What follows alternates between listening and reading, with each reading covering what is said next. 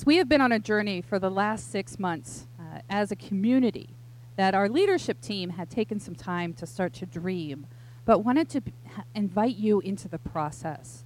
One, they valued transparency, but also they knew that we are better together. And so we shared some ideas with you, and then we invited you to share your ideas. And we had so many ideas. We had more than 60 ideas shared.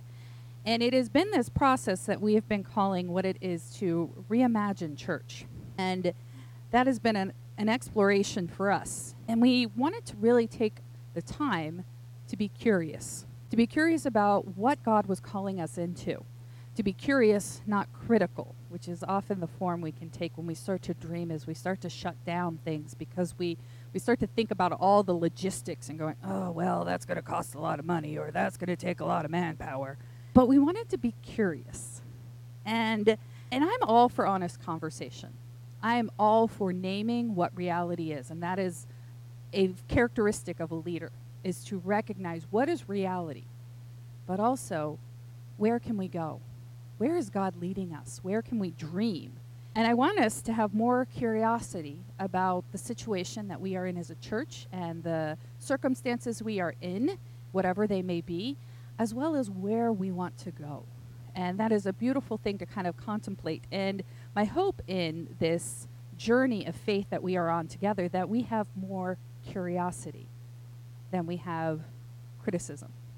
That we are curious every day about what God is doing, what God is leading us into, how God is shaping us as people to be more reflective of his love and grace, to look more and more like Christ. And too often we have more criticism that we hide as critical thinking. We have more criticism sometimes than we have curiosity, and we hide that as critical thinking. We have people who say, I'm just blunt. Okay, but you're also putting a squash on what's going on here. Our goal sometimes isn't to better understand, but to criticize. And in criticism, we often think we are helping, but we are really trying to control and correct. Now, my husband just took a new job, and he was fascinated by the characteristic that they articulated that they looked for most in candidates and new hires. They wanted to see curiosity. And I thought that was so interesting, and that they are trying as a company to cultivate a culture of curiosity.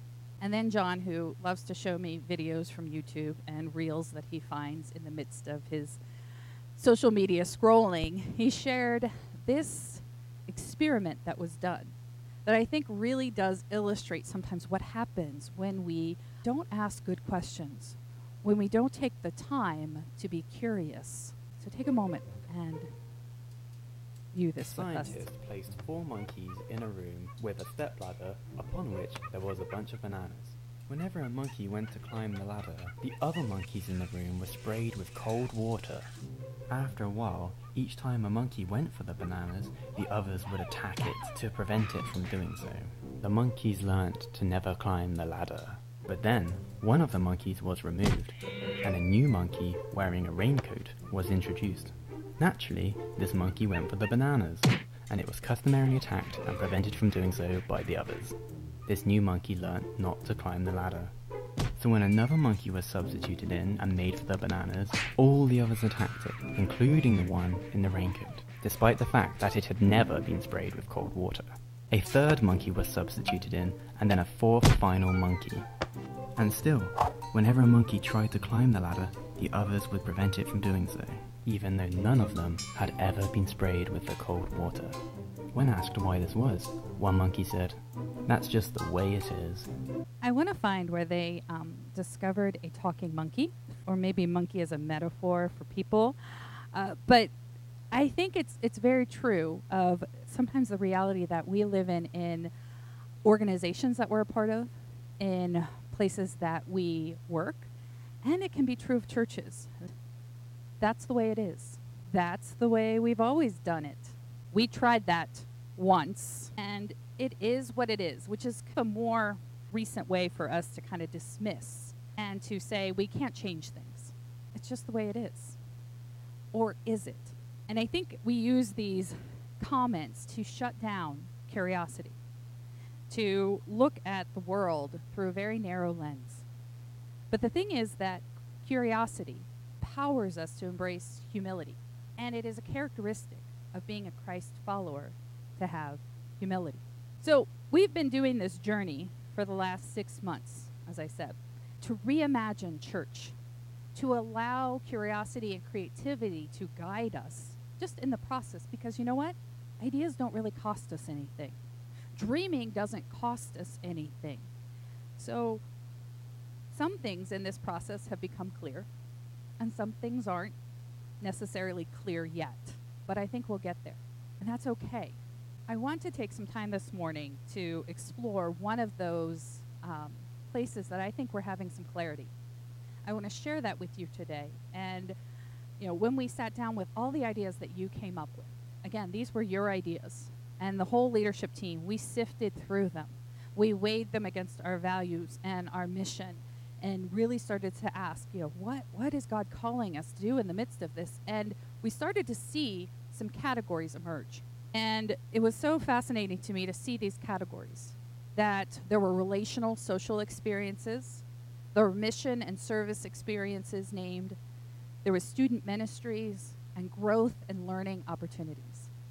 So these 4 categories were kind of what permeated that list. And it was fascinating to me to take another look at this. We've been taking this journey this summer really emphasizing relational and social experiences and wanting to determine then where else do we need to kind of pour into next. Well, in looking at this list, one of these things is not like the others. One of these things may seem jarring to you because you're like, well, that's not me. I'm not a student. I'm not a teenager. That doesn't have an impact on me. I'm not involved with teens. I don't want to be involved with teens. I didn't even want to be a teenager myself. So you're saying, I don't fall in that demographic. So that's just a very specific area, and that's not mine. So that doesn't apply to me. And I would say you're wrong, because we are a whole body as the church. And because it doesn't apply to you directly, it does. It applies to all of us. We are all shaped by this. And for a few reasons, I believe, we have segregated out our younger generations to our detriment. And I believe that the statistics are also playing a role in helping us to better understand, because we are seeing churches nationally declining. And we are seeing actually faith practice overall declining. And it's an interesting thing to go, well, why is this? And I believe it has a lot to do with the fact that we do not have younger generations in the church. Now, we as a church, strangely enough, we have more younger generations than a lot of our colleagues, a lot of other churches. Now, some churches have way more younger generations than us. But we were at a meeting this week, and I was talking to some of our leadership about their experience with it. And they were going, strangely enough, there was a lot of old people, and we weren't the oldest ones in the room. I said, no, we're not. That on average, most of my colleagues in the area will say that they have an average age of 80. Average age, 80. Average. Okay? That's significant, even if you don't fully understand statistics. And so I think that part of the problem is that churches overall are in decline because a healthy percentage of our younger generations see themselves as religiously disaffiliated, unaffiliated. And I want to show you just a few things. If you're a numbers person, this will be your bag. If you're not, don't worry, I won't stay here too long. But when we talk about generations, and we love to talk about generations right now as a culture, there's the silent generation, which is the oldest generation that we have, a cohort. And that's people who were born 1968 to 1945 in general. Now, there's a lot of overlap sometimes in these. It is more seeing trends in the people who were born in that usually 15 to 17 year span. Okay, so then you have the baby boomers. This is a lot of people. They call it the baby boomers because there were millions upon millions of babies born in these years, from 1946 to 1964. Everybody came back from the war and made some babies. Then you have Gen X, which is 1965 to 1980. Millennials, the people we love to pick on for their avocado toast, 1981 to 1995. But if you've never had avocado toast, shut up. It's delicious. That would be me. And I am not a millennial. I am firmly in the Gen X camp. Now, Gen Z are 1996 to about 2010. Again, these are kind of rough segments. And one of our board members, when I shared this, was like, I find it very fascinating that they group 13-year-olds with 27-year-olds. And it's because it's a span. But typically, these folks have all experienced very similar circumstances, whether economic, social, cultural events. And then Gen Alpha. Gen Alpha is about 2011 to now. They are the youngest demographic. And of those generations, those cohorts, Gen X, Millennials, and Gen Z are missing from church at greater numbers than any other generation. I leave out Gen Alpha because most of them can't drive, and most of their parents are Gen X, Millennial, or Gen Z. So looking at this and kind of understanding where we sit with this, what does it mean to be religiously unaffiliated? It means that you have no faith. Doesn't matter if it's Christian, Jewish, Hindu, Muslim, there's no faith. Religiously unaffiliated, and this is often by choice. For Gen Z, it is about 34% of their population. 29% of millennials identify as religiously unaffiliated, and 25% of Gen X identify as religiously unaffiliated. So as we get into the younger generations, more and more are saying, I want nothing to do with religion or faith. Now, for our older generations, fewer than 1 in 5, 18%, for baby boomers, and only 9% of the silent generation identify themselves as religiously unaffiliated. See, and the thing is, it is across cultures. So this is not just a Christian phenomenon. This is across cultures. I think this is a cultural phenomenon that we are experiencing as Christians. And so across cultures, it's interesting, though, a majority of the turning point for young people is when they graduate high school. That 50% of them will kind of turn away from their faith. They will drift from God. They will drift from their faith community. And they often don't return. Or if they do, so of that 50%, only half will return. So right off the bat, we're losing about 25% of our young people as soon as they graduate high school. I find that interesting and disheartening. And so as we look at this and kind of think about what does this mean for us as a faith community, what does this mean for us as Church in the Mall, it matters in a lot of ways. There are a variety of things it matters in. One of the things is that the church is aging out. We all die. We're dying. And we don't have younger people coming in. So naturally, we're going to shrink. And looking at the overall church engagement, there is a lack of young people overall, dramatically so.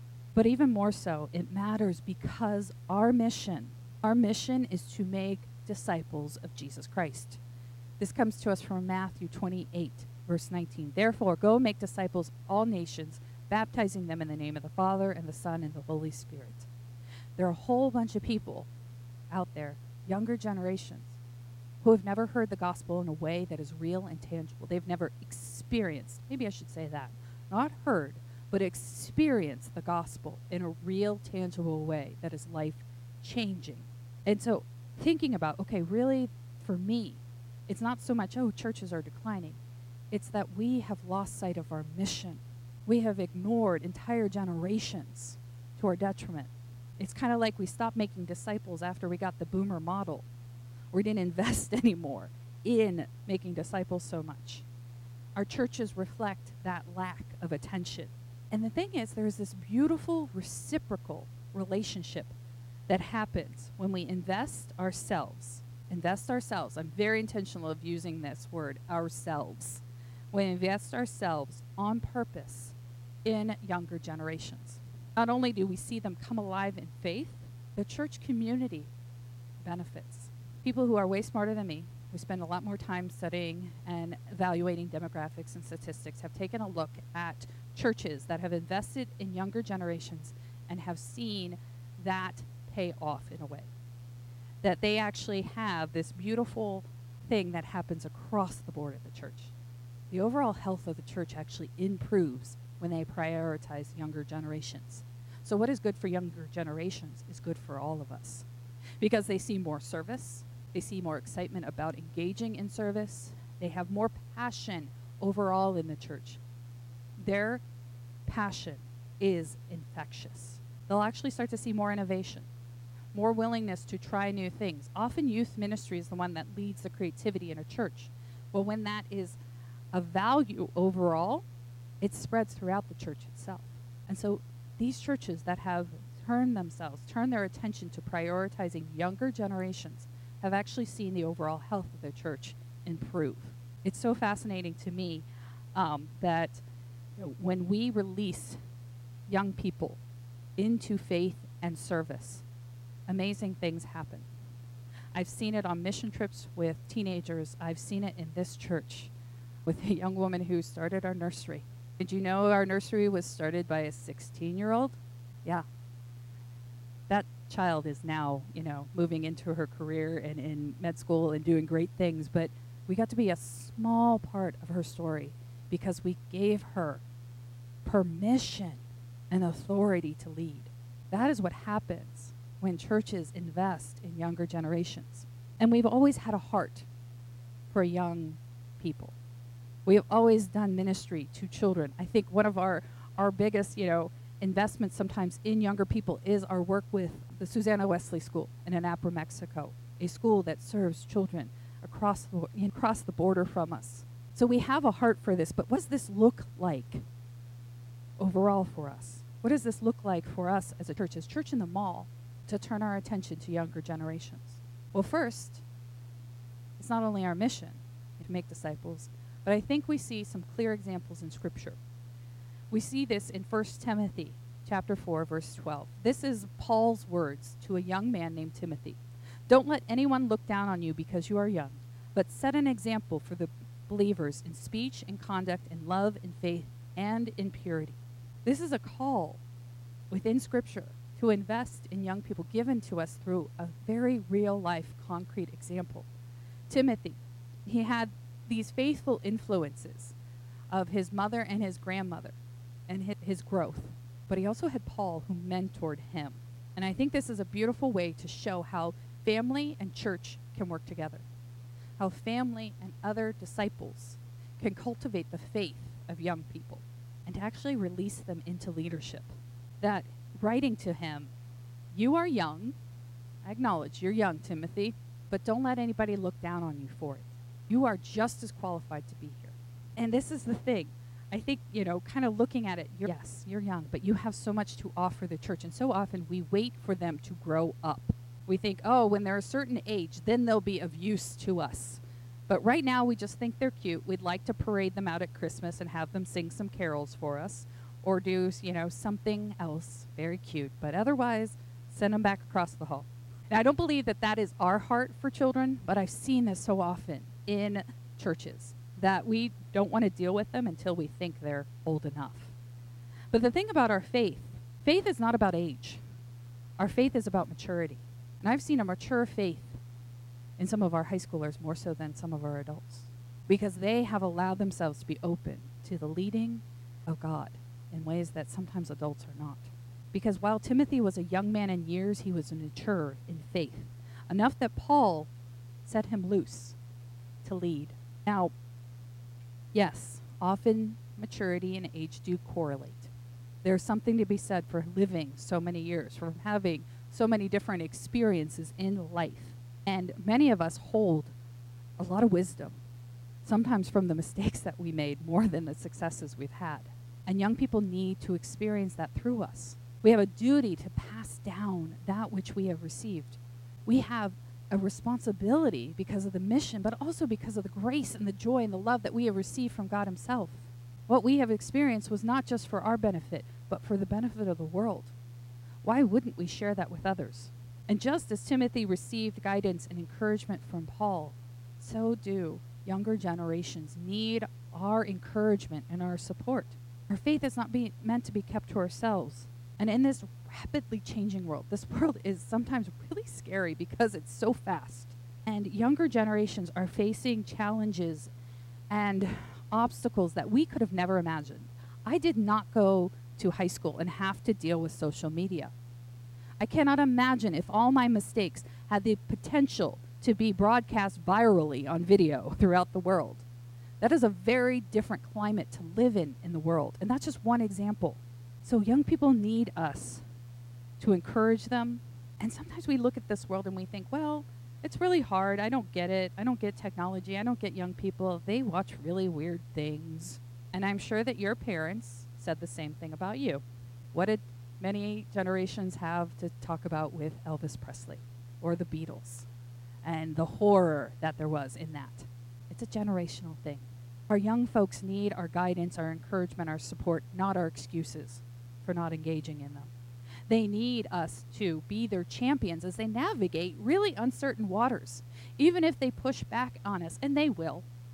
That's the nature of it. But they need us to stand strong with them. They need, yes, sometimes our advice, but they always need our empathy and compassion. They need us to see them as our neighbor, not our nuisance. We are called to love our neighbor. We need to start seeing younger generations as truly our neighbors, not nuisances. And so in this verse from 1 Timothy, we see, yes, he encourages them not to let them look down on him because of his youth, but also he gets to set an example. He gets to set an example. There is something powerful in seeing our young people lead. There is something powerful in hearing their testimonies of how God is working in their lives. Again, that reciprocal relationship. Not only are we going to pour into young people, but they're going to give back in ways that we can't imagine, but things that we desperately need. Our lives are living testimonies. That is what it is to testify. It is not giving the absolute correct theological explanation for faith. It is saying, I experienced this through God. We share of our experiences. We share of who we are. And I think for us, sometimes we need to see that real living faith lived out with all its flaws, all its mistakes, on display at times. Because then we know it's real. We know it's true. We see faith in action, not just hear about it. The words and the actions have to go together. And this is why I harped on earlier about investing ourselves. Investing ourselves, because so often we are tempted to do this. And I get it. It is so much easier to sometimes go, let's outsource this. Let's have somebody else tackle this because I don't think I am equipped for this. It may not be. But let's not outsource relationship. See, so often we hire people to do the work, right? And there's something to be said for hiring a leader to invest and mentor other leaders. But so often we hire someone just to do all the work for us. You do that with home repair. You do not do that in ministry. We build sometimes even within our buildings these extravagant playgrounds as entertainment for our youth. We give them everything but our time. We give them everything but ourselves. And that is what they most need. They most need relationship. They need our time in a relationship. We have a relational God. This is how our faith is transmitted. It is transmitted relationally. And this is a verse that I come back to again and again. This is 1 Thessalonians chapter 2, verse 8. This is Paul writing to this community at Thessalonica. So we cared for you. Because we loved you so much, we were delighted to share with you not only the gospel of God, but our lives as well. It's so much easier to talk at people than to relate to people. It is way easier to do that, isn't it? And I think that's why we lean into that more so than the messiness and the lack of control that we have in relationships. But that is where God works. God works in the mess. God works in the awkwardness. And it becomes something so beautiful and gracious to experience. Paul expressing this affection, this willingness to not only talk about God with people, but to show God through his relationship with them. And we ourselves should be ready to share our lives. To share our lives, yes, with younger generations, all generations.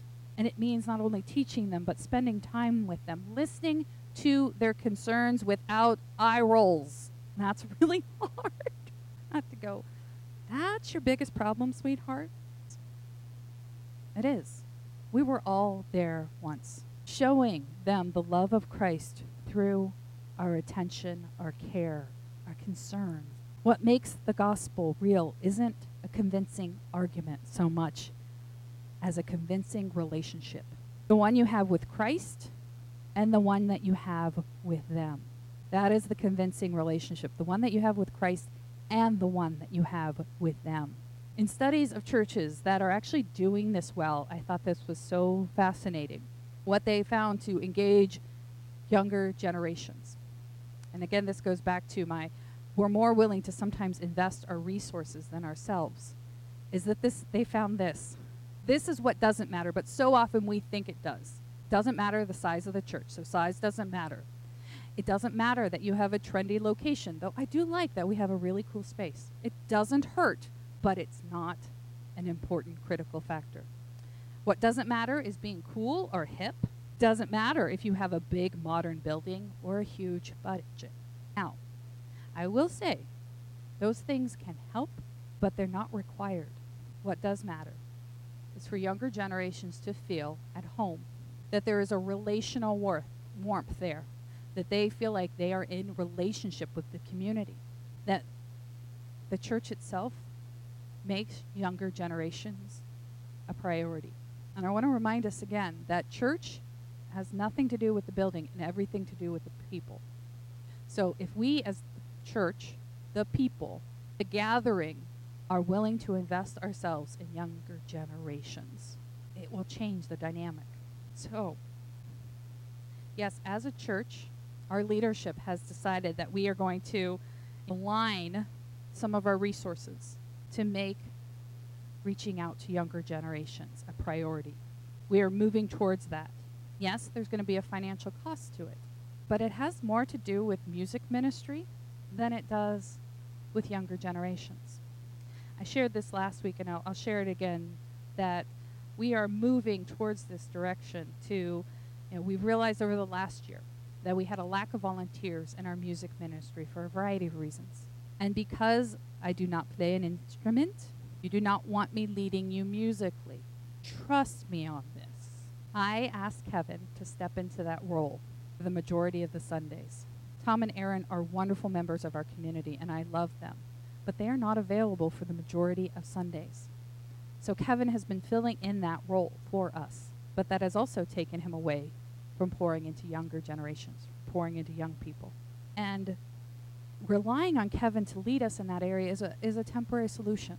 And it's taken him away, like I said, from newly assigned duties to care for youth, students, teens, whatever you want to call them, in our community, as well as the larger community.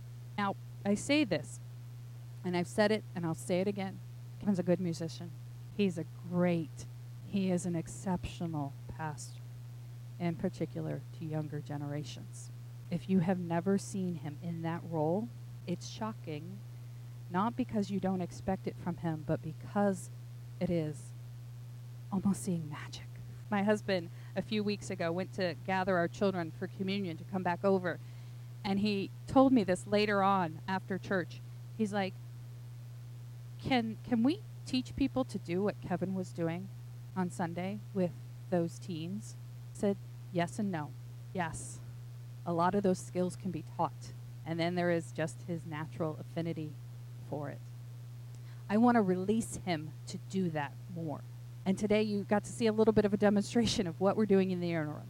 Kevin's going to lead us in music in the beginning, and then he's going to hustle over there with our younger generations to teach and encourage them. That is our temporary solution. We are planning to hire someone to lead music. And so right now he's doing a little bit of a double duty. Remember, he is part-time. He's 20 hours here. So doing music and this bit with youth, that takes up his time. I want to free his time to do more of what he is great at, what he is exceptional at. So, this is our dream. And right now we are limited in our dream until we free Kevin from music. And this is a goal, by the way, that is bigger than just moving some responsibilities around. Because like I said, we want to invest ourselves. Speaking not in the royal, speaking we as this community called Church in the Mall, we want to invest ourselves in younger generations. And I want Kevin to lead us in that. But we all have a piece to play in this. This is not about putting Kevin into a position to be the hired gun, to be the only one who works with youth. That's very limiting. He's one person. I don't know if you realize that, but he's one person. So automatically there's a natural limit. But yes, we want him to mentor the youth in our community. We want him to mentor the youth in our church. We want him to mentor adults to also mentor youth. Because this isn't just about caring for our generation, younger generations. It's caring for all the generations to care for each other. This is a whole church task. This is a y'all moment. Timothy had his mother and his grandmother, and he had Paul, and probably other mentors as well, who encouraged him in his faith that led him into leadership. Students need as many champions as they can get. They need to know that they belong here, and you play a significant role in that. It's not just what Kevin and I do. It's not just what small group leaders do or Sunday school leaders do. It is what we all do to welcome younger generations into our midst, to care for them. They need folks to intentionally invest in their faith development. And I believe there are some mentors out there. You may just not know it yet, but I have a feeling the Holy Spirit's going to work on you. This isn't a contract job that we are doling out to Kevin or anyone else. This is not something we are outsourcing. The church body is here to partner with families in all areas of life, to nurture students in their faith. Because the reality is, they're the church now. They want people who are approachable and willing to listen, don't you? So often we think they're an entirely different animal. Yes, they're adolescents. Yes, their frontal lobes aren't fully formed yet. But they need us to walk alongside them in that journey, not only in maturity of body, but also maturity of spirit. They need folks who genuinely care about them, who pay attention to them, who give them the relationship and give them the time and the patience that relationships require. It's a way of living out that commandment to love our neighbors as ourselves. Treat them as neighbors, not as nuisances. And regardless if you step into a formal role with younger generations, regardless of this, we all are responsible, and we all need to be engaged in this effort. We are all responsible for the culture here. Culture always eats strategy for breakfast. It's its favorite breakfast. So let's make sure our culture is one that invites all generations in, listens to all generations, encourages all generations, empowers all generations. So I invite you to consider how you are going to engage in this effort to share with people not only the gospel, but your very life. So there are three things that I invite you to consider. One, I know we all can pray. We can all pray for this church. We can all pray for the younger generations. We can pray about where God is inviting you to serve. You can pray that we find the right people to fill in these spots, to lead in these areas. And maybe you are being called into service, to step into ministry. And it may not be ministry to children or youth or young adults. It may not be that, but it may be you need to step in someplace that frees another to do that. We are all in this together. And then finally, maybe you need to consider how you can give to this, how you could financially support it. We are taking a faith step, one that we think is very strategic, but it's still a risk, but I think we're not going to gain anything by being safe. So maybe you are being called to invest in this financially. Maybe it's going to be a one-time gift. Maybe it's going to be a gentle increase in your giving overall to help support this. At minimum, we're going to, yes, be investing about $5,000 in a music ministry so that we can free Kevin to do younger generational ministry. I share this to be transparent. I share this not to guilt you into action. I want you to know, yes, what I said earlier, doesn't matter the size of the church. It doesn't matter the budget. It matters about the people. It matters about the relationships we're willing to offer. This is a piece that maybe God is calling you to step into. We all need to be more curious about where God is leading us, how God is calling us to care, to mentor, to disciple younger generations. We need to ask more questions, and we need to listen a whole lot more. The whole church needs to treat them like they are the church of today, because they are. The whole church needs to treat them like they are the church of today, because they are. The truth is, every church needs young people, and we need older people. We need all generations. We need the beauty and the diversity of creation in its fullness here. Their passion enriches our experience, and our wisdom is something that can nurture them. Their curiosity that they bring to Scripture is amazing and forces us to ask hard questions of ourselves, as well as to offer them the steadfast trust that we have experienced in life of walking with God for decades. This helps us keep ourselves fresh and meaningful. It doesn't mean that we change the gospel, but sometimes how we experience the gospel will change. Young people need a thriving church, and a thriving church both grounds them in community and then sends them out to serve. My prayer is that we are that church. Amen.